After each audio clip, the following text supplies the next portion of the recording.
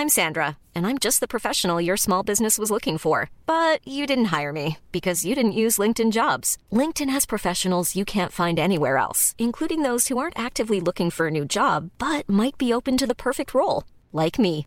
In a given month, over 70% of LinkedIn users don't visit other leading job sites. So if you're not looking on LinkedIn, you'll miss out on great candidates like Sandra. Start hiring professionals like a professional. Post your free job on linkedin.com/people today.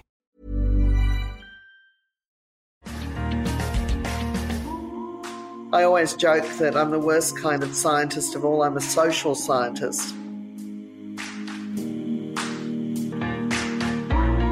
What matters most? It's different for everyone.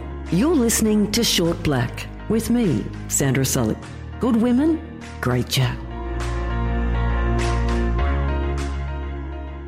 Today's guest is passionate about the environment, never takes no for an answer, and is the first female CEO of Australia's oldest museum. Well, it's my great pleasure to welcome to Short Black Kim McKay. G'day, Kim. Good to have you with us. Hello, Sandra. It's great to be with you. There's so many things I want to talk to you about, but let's start with your current role as the CEO and Executive Director of the Australian Museum. Now, you're the first woman to hold the position in the museum's 191-year history. Were you welcomed with open arms, or did you get a bit of resistance to your ideas, to your vision? Look, I think there was always some level of scepticism. I didn't have a museum background. I had been on the trust of the Australian Museum for 2 years, so I had some insights there, but I hadn't grown up through my career in museums, so I think everyone was looking at me slightly strangely. It's quite a privilege, though, to be the first woman to be the director and CEO of the museum. I'm the 17th director since the museum was established in 1827. I think my predecessors were all scientists. I'm the first non-scientist as well. And I always joke that I'm the worst kind of scientist of all. I'm a social scientist by training. I think that people were inquisitive, really, and curious. And fortunately, after 6 years in the role, I feel very much at home here. We've made major changes, and I really love working with the team here. That we have 300 people who work for the Australian Museum, and they're incredibly well qualified and experienced and really give it their all. I'm just proud to lead this great team. Well, Kim, I remember when you were first appointed, and it was a left field appointment for those in the science world, and yet you have accomplished so much. I can't believe 6 years has passed. Tell us about some of the big moments and items you're most proud of.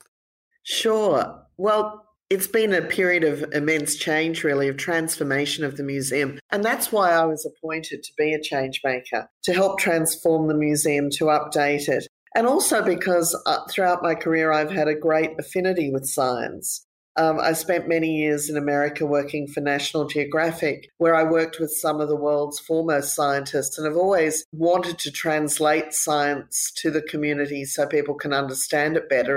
So my affinity with science, I think, fitted, but also my affinity with the community and education played a hand in that. So in that time, I realised that I need to make some physical changes to the museum, as well as some internal shifts in direction. So the first thing we did was to build a new entrance. Can you believe that the entrance had been on College Street in the old Barnett Wing, that beautiful sandstone facade, for 145 years, and it was inaccessible for anybody with a pram or a wheelchair, or if you had trouble getting upstairs? I was sitting here on one of my first days on the job and went, oh my God, the entrance is in the wrong spot.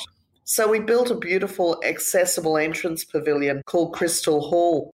The wonderful architect Rachel Neeson designed it, and it's won so many awards. It really is a lovely glass pavilion which captures light in a really special way. What it's meant is that as people come into the museum now, there's an accessible ramp. They have time to understand that they're in an important building, that what is housed here are the treasures of our nation dating back 193 years since we were established. And so building Crystal Hall was a little marker out there in the community saying we're changing. It was symbolic, Kim, and it was really important. But it's not an easy task to do. I mean, you had to convince the historians and those that protect these institutions in Sydney and in Australia that it was overdue for change and it was time. How difficult is it? Because first and foremost, it needs a bucket load of money and a bucket load of approvals. Well, the first thing, Crystal Hall wasn't as expensive as you might think. The budget to build it was only $5 million. And I met during my first week on the job with the state government architect, who was then Peter Poulet, and said, look, I think we should build something like this here to be the new entrance and to see if a piece of architecture could transform people's understanding of the museum. And he was 100% supportive straight away. And then from Peter, I went to see the powers that be in the department we then reported to. And I made them all stand up at the table we were sitting at the top of the MLC Centre, and we looked down on the museum. And I said, look at it. We need to update this. So within a week, Sandra, I actually had the money, which is unheard of. Better than that, we built it on time and on budget. So it showed to people that we could deliver a project like this that could be transformative for the museum. And it wasn't just building Crystal Hall. At the same time, we moved the cafe to the rooftop, and where the cafe had been on the ground floor, we built a beautiful new gallery called Wild Planet, which has all of our taxidermied specimens over the years in it. That had the dual effect of not only creating a great fun gallery for children who could see tigers and rhinoceros and lions and bears and buffalo all in the one spot, but in addition to that, it saved our taxidermy collection, which had been in storage. And of course, you might remember your mum or grandma's old fur coat that would hang in the wardrobe. And if it's not cared for constantly, it's sort of eventually the pelt falls apart. That's what happened to my mum's fur coat back in the day. And this is what can happen to taxidermy. So, in fact, by putting it out on display again, it saved the collection. And it's a very historic collection dating back to the mid-1800s in some cases. So it was fantastic to put over 400 specimens on display in the Wild Planet Gallery. And then, of course, we also built the new First Nations galleries, Garragarang Sea Country and Byala Nuran Yarning Country. So 2 new Indigenous galleries for the museum, one of which tells the story of First Nations people and their fishing traditions and ocean connection. And the other one which revealed a lot of stories, contemporary stories, as well as past ones about Aboriginal culture. It's one of the only places in Sydney where you can read about the modern day struggles in Australia. Just by bringing these new galleries, and we also built a new Pacific gallery. Our Pacific collection is one of the finest in the world. It has over 60,000 objects and specimens, and none of it was on displays. These were all in the first couple of years to show people that we were serious about changing and refreshing and transforming the Australian Museum for the future. You know, I say it's the Museum of Australia and the Pacific because that's what our collection demands. Museums are built around collections, which is something maybe the public doesn't at first recognise. We're a collecting institute in the natural history and cultural space. And of course, we became one very early on. In fact, we're the 5th oldest natural history museum in the world, because Australia's natural fauna was so different from the rest of the world. And what was happening in the early 1800s after white settlement occurred is they started shipping back all these extraordinary animals, you know, our monotremes, like the platypus and the echidna, our extraordinary mammals here, kangaroos, koalas, you name it, wombats, cockatoos, all got shipped back to England in the masses, I might tell you. Thousands and thousands of specimens went back for study in the UK and in Europe. And it wasn't until the mid-1850s when a German curator director of the museum started called Gerard Krefft, who said, no, I want to keep these specimens here for study in Australia. And it was Krefft who introduced the formal study of science to the museum. And he copped a lot for that, I might tell you. He was quite an irascible figure, but he had become an evolutionary theorist. And in fact, in later editions of Darwin's book, Evolution of the Species, he acknowledges Kreft's contributions. Krefft named over 30 Australian animals, including the saltwater crocodile, the cassowary, and discovered the lungfish here, which harks back to prehistoric times. Because Krefft was so prolific, he really did influence the understanding of evolution. But at the time, in the mid-1850s and 1860s, the trust of the museum were all creationists. And so I can just imagine the tension at the time between these very conservative trustees who were interested in science and nature, but by no means had embraced Darwin's theories at this time.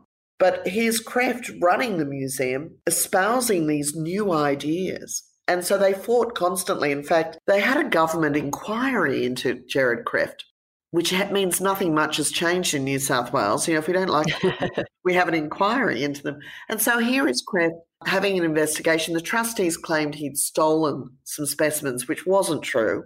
And the inquiry found him not guilty of that. But they did find him guilty of two things. One was willfully smashing a fossil jawbone.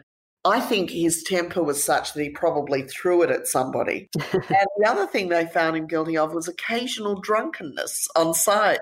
And I can sort of imagine in those days the curator-director lived on site at the museum. There were apartments here. Shame there isn't today. I'd love to live here. He was here one night having barricaded himself into the museum because he and the trustees were fighting and they wanted to sack him but couldn't. So he literally barricaded himself in. And the trustees hired two prize fighters from the local bazaar, they called it, which was actually in Hyde Park in the day. So if you imagine Hyde Park today, originally, it was a racetrack. And along with the racetrack came all the other things with it. So like almost a fairground, and there was a boxing ring. So they hired two of these boxers who came over and broke down the door of the museum one night, found Gerard Krefft sitting downstairs in his sitting room, reading a book. They picked up the chair he was sitting in and carried him out and put him on William Street. And he was never allowed back in the museum, which I think completely broke his heart. He loved this place. His contribution to this institution and to science in general was phenomenal. And now, of course, we have the Australian Museum Research Institute, which is one of the most highly regarded research institutes in the world specialising in biodiversity. What I love about you is the passion you always have for the museum. You don't do anything by halves. A critical part of your audience is kids. You started the free entry for kids at the museum, and that was a pretty important turning point. What made you do that? Well, I was very lucky, Sandra. When I was 5 years of age, we moved to London. And so growing up in London, I got to go to some of the world's best museums. My mum and dad took me to the Natural History Museum and the British Museum and every other museum. In fact, every weekend, Mum was determined that my sister and I got a good education. And she wanted to utilise the time we were living in London and England to expand our knowledge base. So virtually every weekend we had to do a tour somewhere. And then we got quizzed on it. So I was very fortunate that she was so determined to improve our knowledge base, even though sometimes I would have preferred, I think, just to be at home kicking around playing. But there we were off visiting historic sites across the UK. So I love museums from an early age. I was entranced by them. And kids these days are entranced even more with things like a night at the museum. A lot of people don't realise that you can spend a night at the museum. Yeah. And for kids, it must be extraordinary. Well, we call that the dinosaur. Basically, you get to sleep with the dinosaurs, which is just fantastic. There's a lovely sweet spot when you're growing up where dinosaurs are everything. And I remember having that. I'm an aunt of 3 kids and now a grand aunt, and what a wonderful gift to give them to come and spend the night at the museum. There's nothing quite as spooky as walking around the museum with the lights out by torch and looking at all the exhibits and wondering if they're going to come to life overnight. I love it. I spend a lot of time in here at night on my own, though. I've got to tell you, when I'm working back late and everyone else is gone, it's just me and the security guards. And walking through the museum in the dark with just seeing those little green exit signs in the distance can be quite spooky at times. Well, right now, the museum is closed for renovations. What will we see when it opens? Oh, look, I'm so excited by this. This is called Project Discover. It's our $57.5 million restoration project. So while the Crystal Hall said, look, we're changing and we're doing things in a new way, and then we built the wonderful Westpac Long Gallery, which shows the 100 treasures of the museum in a new way, in that first museum gallery in Australia. This project really turns the museum into a significant civic space. The changes will be quite dramatic and exciting. Once you go through Crystal Hall, and we've taken the back off that to open up the entrance, you'll be seeing not just new spaces to walk through, but a new grand hall in the centre of the museum. It's the length of 3 tennis courts.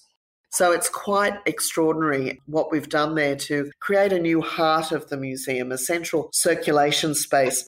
You really know you're in an important building when you walk into that grand hall. We have a movable wall at the back of it where we can add additional exhibition space. And that's where the escalators are too now, down into our new temporary exhibition hall in the basement, which used to be storage space. So we've repurposed spaces within the museum to create these really new significant spaces. In the past, we'd lose out to Melbourne Museum, for example, because our floor loading wasn't strong enough, our ceiling height wasn't high enough, and the floor space not big enough. Well, now we have 1,500 square metres of temporary exhibition space that can take some of those really big exhibitions, not just internationally, but ones we're creating ourselves. One of the initiatives that we've pioneered here is to tour our exhibitions. So we create wonderful exhibitions and we take them across the world ourselves. So you could be in any city in the world at a different time and now see an Australian museum exhibition. We plan to reopen with a really sensational exhibition we're bringing in. Let's say it falls into everyone's favourite category. The world over is dealing with COVID, and I know that's affected a lot of the museum's actions. You couldn't have picked a better time to have the museum under reconstruction. I know I've had a lot of calls from people saying, how did you know this was going to happen? It is a great advantage for us because we did plan to be closed, unlike most of the cultural institutions which have been really affected by the impacts of COVID. We'd actually planned and budgeted for this closure. You know, we thought the museum hadn't closed before, that this was the first time we were closing the museum on purpose. But boy, oh boy, it did. 1918, it closed for that big pandemic called the Spanish flu at the end of World War I.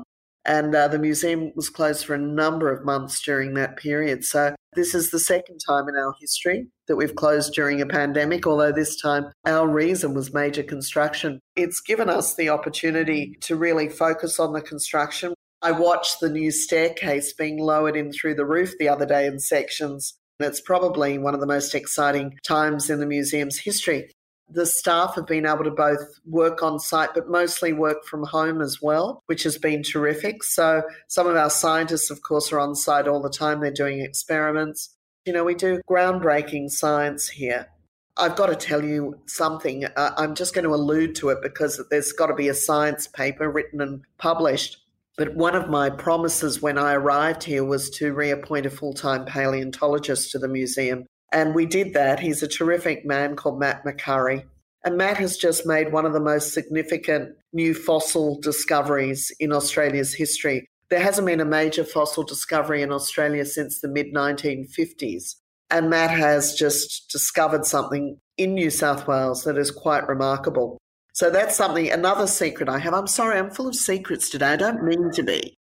It's funny you should mention the word secret because that's where I was going next. You said it's a $57.5 million restoration project and the state government has kicked in a fair chunk of that, but a big part of that comes down to philanthropy. And I think your little black book is arguably the best secret in Sydney. And if half of the movers and shakers in this state, if not country, could get their hands on your little black book, the way you wrangle money out of squillionaires to donate to the museum, what's your trick? Well, I think I've been lucky, Sandra. Luck always plays a part in everything, but the museum is well worth supporting. And my enthusiasm for it, and backed by a great board, I like to communicate with people who are interested in science and education, in art and culture, and say to them, hey, we are just as worth supporting as the art gallery or a performing arts centre like the Opera House. And we've been very fortunate in being able to raise some new funding for the museum and to invite those. And look, if I was a wealthy person, I'd become a philanthropist too. I think that it's terrific that people who've been able to accumulate some wealth give back to the community. You know, we didn't have a long tradition of philanthropy in Australia, but philanthropy in the arts is really starting to become more important. we need that additional funding. So while government funding comes to help the institution, to do all the other things, the special things, we need to gain additional funding. So talking to philanthropists who live in New South Wales or across Australia or indeed the world is something I actually really enjoy, because I'm very proud of the museum. I'm proud of the work we do. I'm proud of what we're building for the future. I mean, my goal here is to build a truly significant world-class natural history museum that Australia can be very proud of. You know, we've got one in each state of Australia. And being the first museum in the nation, I think we occupy a very special place. And being called the Australian Museum, we occupy that special place. We collaborate with institutions like the Smithsonian in Washington or the Natural History Museum in London. We're highly regarded. Our collection has 21.9 million objects and specimens in it. It's the largest collection in the Southern Hemisphere, and it was recently valued at over $1 billion. Wow. So we're a significant enterprise, and it's a big responsibility to be the director and CEO here, because it's my responsibility under the Trust Act that governs the museum, an act of Parliament, to be responsible for the care of that collection. So, you know, it is a big operation here. It's a complex one, and we've got to look after that collection in the best possible way. And the reason is it's not just a collection that sits on a shelf. It's researched by our scientists and by visiting scientists. That natural history collection can tell us so much, not just about the past, but also about the current day and the future. We're doing a lot of research here now into the biodiversity impacts of climate change. And we can tell that through the collection about what's happened to these species over time. You know, it's citizen science where the public participate in science. Our Frog ID project is a great example of that. Australia has 240 different species of frogs, but we had no idea what was happening to them. And yet they're among the most vulnerable groups of animals on the planet. And our herpetologist, Dr. Jodie Rowley, who's a frog expert and a half, she's just great. She also does great frog impersonations, which I can't do. But we put together this wonderful citizen science project with a great app for your phone called Frog ID. But there was great take-up, wasn't there, from the public on that one? It was a really current, contemporary way to engage with the broader community and get involved with the museum. It is, and it's still going, Sandra. Currently, we have over 100,000 people around Australia downloading frog calls when they hear them on the app, which lets us pinpoint exactly where these frog populations are. You know, frogs are identified by the call they make, not by what they look like. So we call it audio DNA. But what's interesting about this now is that before the massive bushfires earlier this year in New South Wales, we were recording frogs. We've been doing it for a year and a half. So we knew where these frogs were. Well, guess what? We have the only up-to-date database of any group of animals in the country that we can monitor now pre-bushfires and post-bushfires. So Jodie has actually just won a major government grant from the federal government to go out and do that research, because we will know exactly what the impact on the different groups of frog species has been, which is phenomenal. That's really special, really special. You talk about the size of your collection. I had the great privilege, and you gave me access to the bowels of the museum just to have a look at the Asia Pacific Captain Cook artefacts, which was extraordinary. So tell us what percentage is downstairs and what's upstairs. And I guess this is why you can continue to refresh what's on show. There's always new stories and new exhibits to experience. So what is in our collection, as I said, there's 21.9 million objects and specimens. A lot of it now is housed off-site, believe it or not. The natural history specimens are on-site, so the scientists can access them every day. But a lot of the other collection items, including the cultural collections, are housed in off-site storage. And the reason for that is you don't want to put all your eggs in one basket. Imagine if this building was impacted by fire. But we saw in Brazil a couple of years ago what happened when the Musée de Nacional in Rio de Janeiro burned down, where Brazil lost its natural history and cultural collection, which was just devastating because it was all housed in the one building. So we have dispersed the storage across the city. But in addition to that, probably every museum in the world like ours has less than 1% of its collection on display at any given time.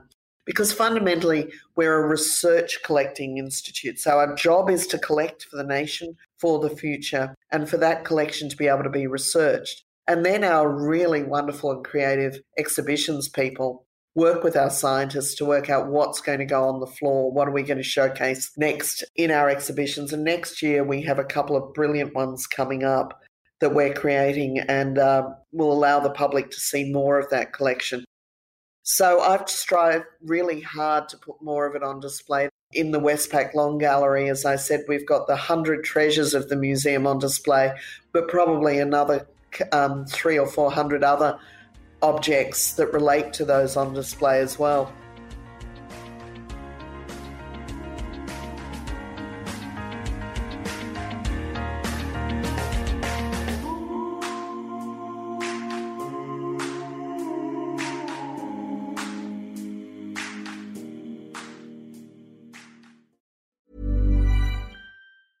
I'm Sandra, and I'm just the professional your small business was looking for. But you didn't hire me because you didn't use LinkedIn Jobs. LinkedIn has professionals you can't find anywhere else, including those who aren't actively looking for a new job, but might be open to the perfect role, like me.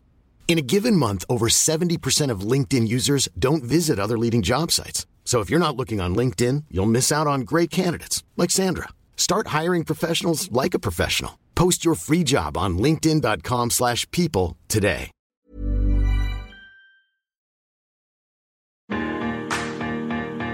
Well, Kim, you have reignited my love affair with the Australian Museum, and through you, I've seen it through a completely fresh and exciting set of eyes, because your passion for the museum is obvious to all, but also I think it's so contagious. And when I say that, you managed through the gift of the gab, your arm wrestling and verbal wrangling, to get the world's most beloved naturalist and environmental scientist, I guess, in the world, Sir David Attenborough, out to Australia not that long ago. How you got him here is a kind of fascinating story. Do tell. Well, Sir David was here for our 190th anniversary a few years back, which was just one of those wonderful times I'll always remember. And Sir David was touring the world. This is a man in his 90s who is still as sharp and articulate as he ever was, and so curious about the world that his curiosity, I think, has inspired so many people around the world who've watched his programs. And when I learned he was coming to Australia, I wrote to him and said, we'd love you to visit us. And I spoke with the trustees and we agreed to give him an award, our Lifetime Patron Award, which we've never given to anybody before. We basically created the award just for him. Was that enough to lure him? Well, it was, because... In part, that's right. I said we'd hold a beautiful big lunch for him and present him with this award.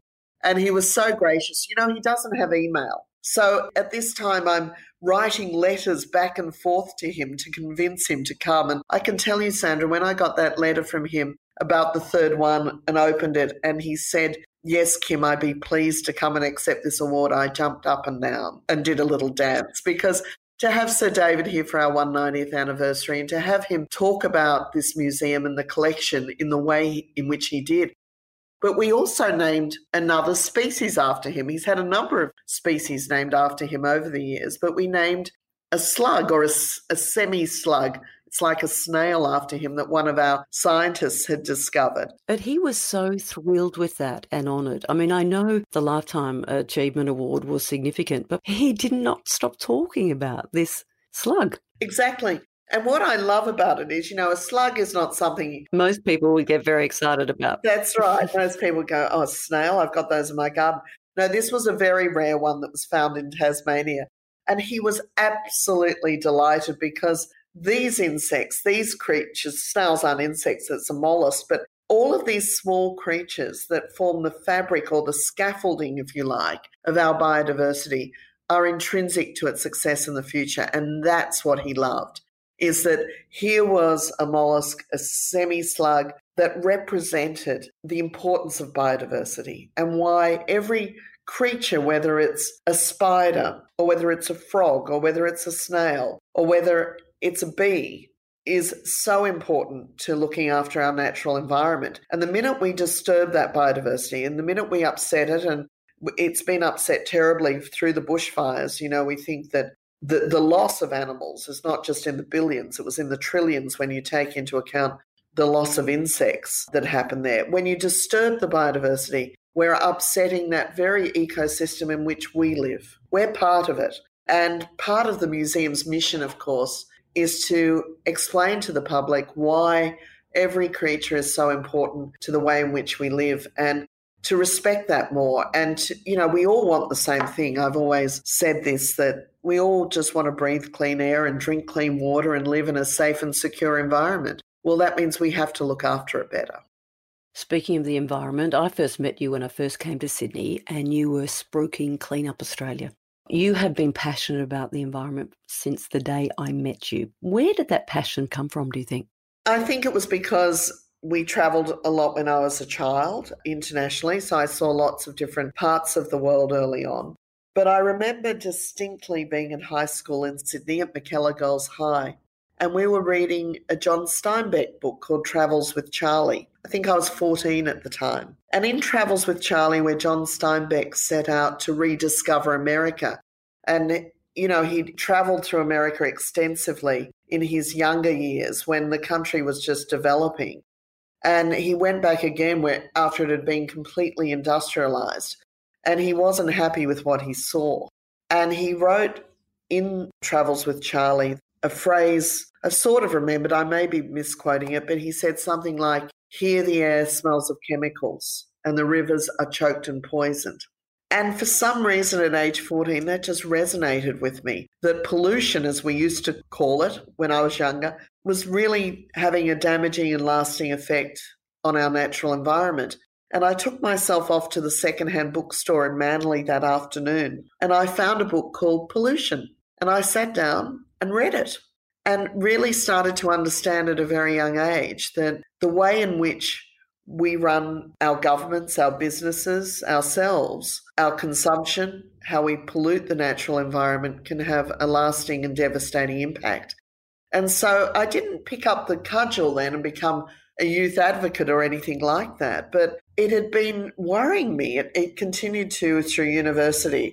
Of course, I went into doing a lot of sports promotion through my early career in my 20s, and I worked on surfing and sailing, so I was in touch with the natural environment and the oceans. And I really started to see pollution, and fortunately, I was working on the BOC Challenge, the solo round the world yacht race. And in 1986-87, an Australian named Ian Kiernan gained sponsorship and sailed a boat called Spirit of Sydney in the race. I became very good mates with Ian during that time, and his environmental light bulb went off during the race. He sailed through the Sargasso Sea in mid-Atlantic and just was shocked by the amount of plastic pollution he saw. And this is in the mid-80s. This is a long time ago now. So he came back and said, years ago, I saw a clean-up in Hawaii of people picking up rubbish on the beach. Do you think we could do that here in Sydney Harbour? And I don't know what sort of day I was having, Sandra, but I said, yes, let's do that. That's a great idea. So it was the early 1990s and you co-founded with Ian Clean Up Australia. Then it became Clean Up the World. This became a global campaign. Do you ever look back and sort of pinch yourself and think, wow, I actually did that? Not very often. Well, you should. I like to think about the difference it made and what it had impacts on many levels. Certainly the positive environmental impact in many communities around the world. In some communities, it was also a health impact. In some communities in India, it really improved community health by raising awareness of what waste could do to a community. So that was important. But more important even was the message of empowerment for people to say, you can change things. You know, we've all sort of grown up in this essence that the government will fix things. And for me, cleanup was all about people reclaiming that right to be able to change things themselves and say, no, this isn't good enough, what's happening right now. We can do better than that. And of course, we were able to change legislation. You know, I get very frustrated every day when I still see things happening too slowly. You know, this is 30 years ago when the changes could have been made. And some industries and governments haven't taken that step until now. I mean, we're seeing more action now, but there's still a long way to go. And so you've got to keep the pressure up. And how do you do that? How do you keep the community engaged? And now, of course, with the impacts of climate change, when people feel quite helpless about that, how do you keep the public really understanding that their engagement, their understanding, they're exercising their democratic right to talk to governments about improvement is so important. And that's why one of the pillars for us at the museum in the future is around communicating the environment and communicating environmental solutions.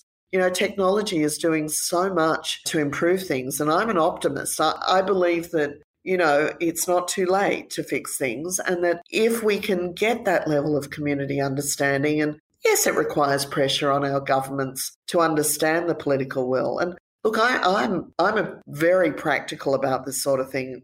I go home every night and turn on my light switches and enjoy the benefits of electricity that in Australia at the moment is primarily coal burning. But I know that alternative renewable technologies are out there and that we just need to invest more in them and make the switch. Throughout the whole cleanup campaign, Sir Ian Kiernan was credited with all the glory, and rightly so to a degree, but you were there every step of the way. Your work in the environment and the community was acknowledged in 2008 when you were awarded an Officer of the Order of Australia.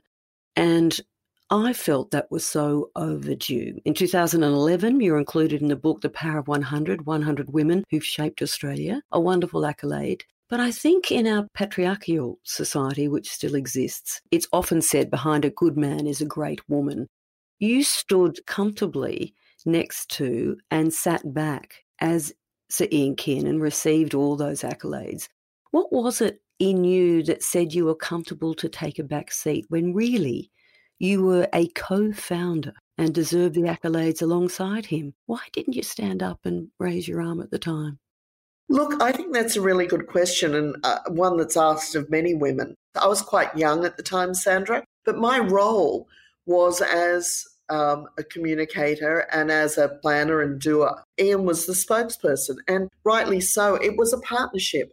And I think what people have to understand is when you're creating any sort of organisation or business or whatever it might be, you can have partnerships with a whole variety of people, and each one is bringing a different skill set to the table. Ian had the initial idea and kernel of this. He was a wonderful larrikin, a great raconteur, and well loved by the public as he should have been. And I think he was by far the best person to be front and centre of Clean Up Australia. He was authentic about it, passionate about it. He'd been a professional sportsman as well. He could identify with the full length and breadth of the Australian community.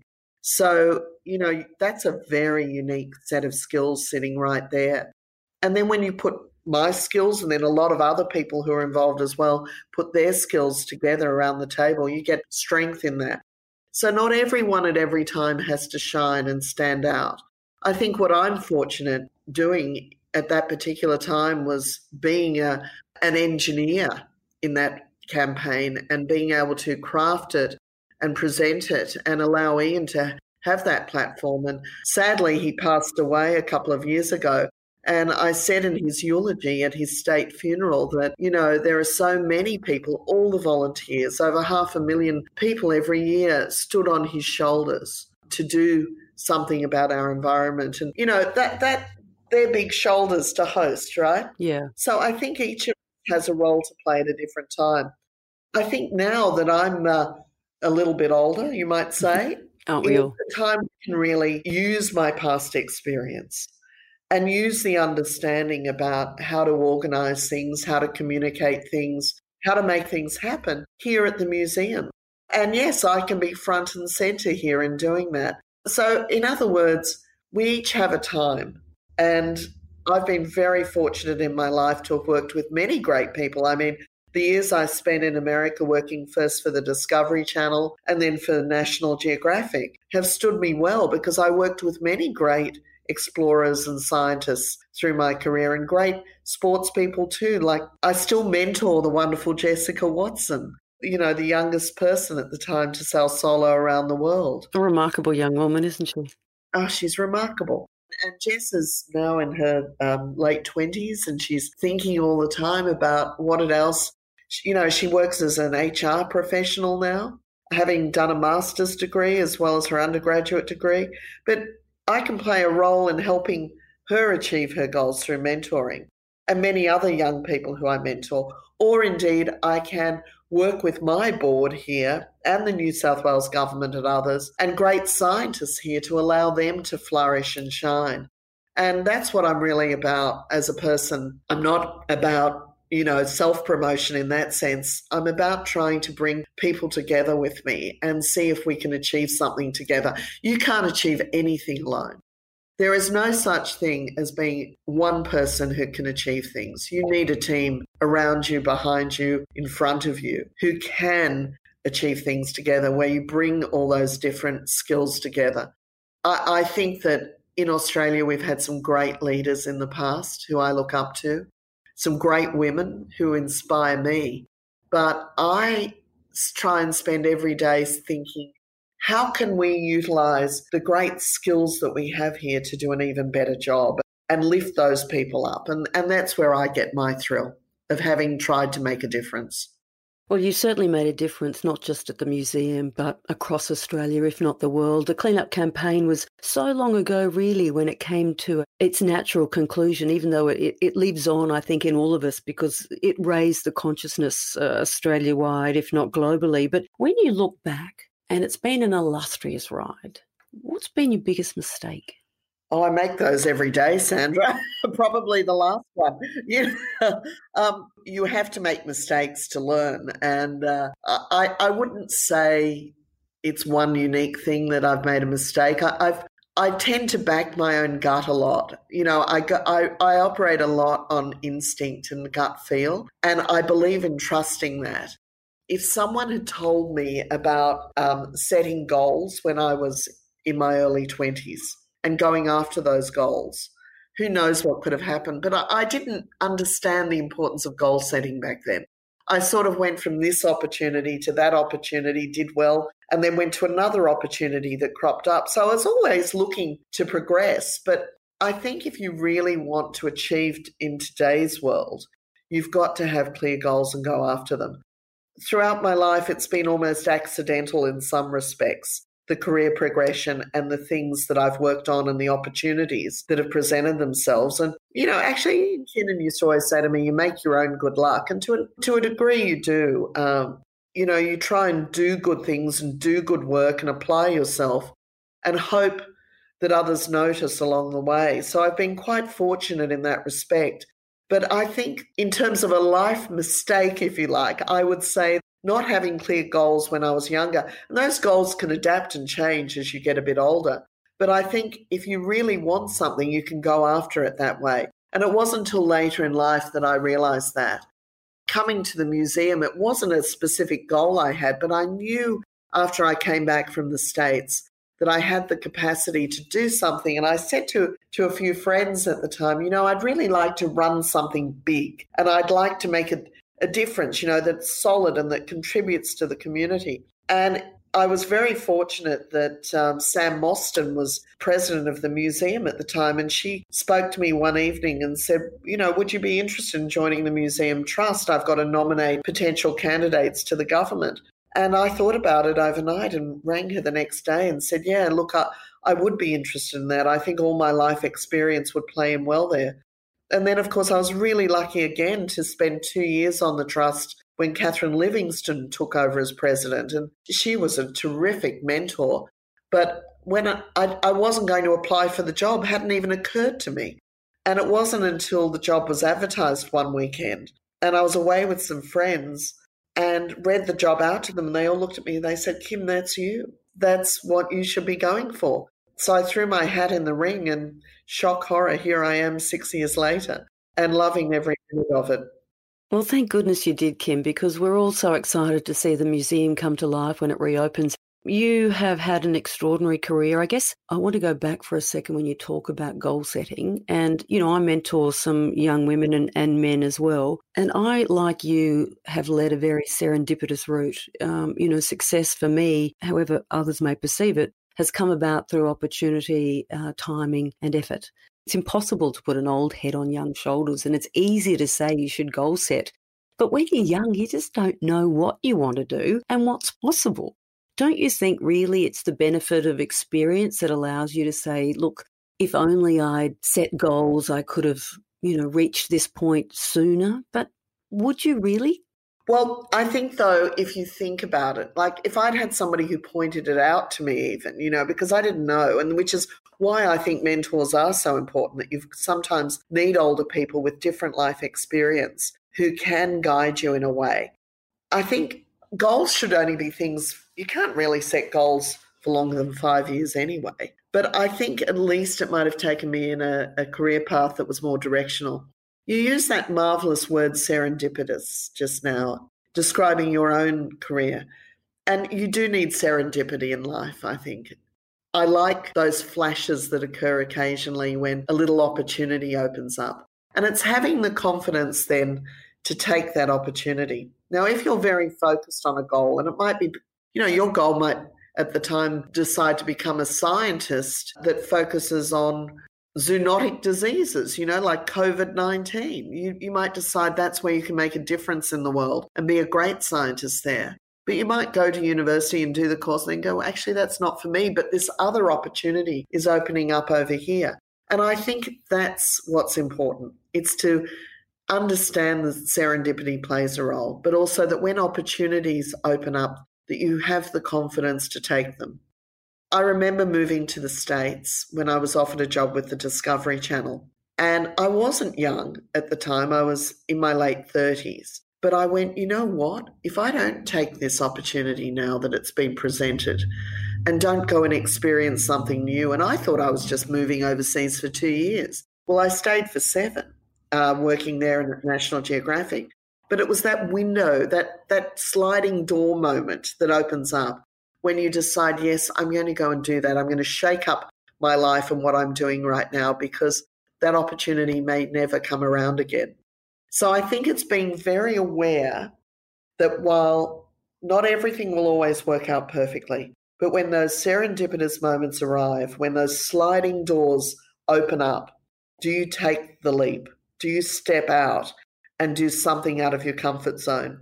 And every time I've done that in life, it's been a good move. And I think that takes gumption. It takes knowing that you've got some level of security behind you. It takes knowing that maybe you've got a good family who you can rely on or dear friends who you can rely on. But I think having that self-confidence to make those steps is incredibly important. And don't be afraid of failure. I mean, we all make mistakes. We all fail at different times. That's part of life.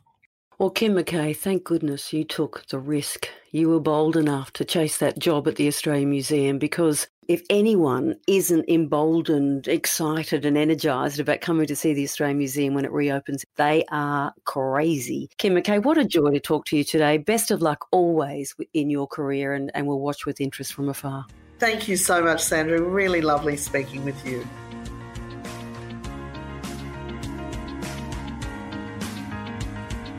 You have been listening to Short Black, a 10 News First podcast for 10 Speaks. To make sure you don't miss any of our great chats, subscribe in your favourite podcast app.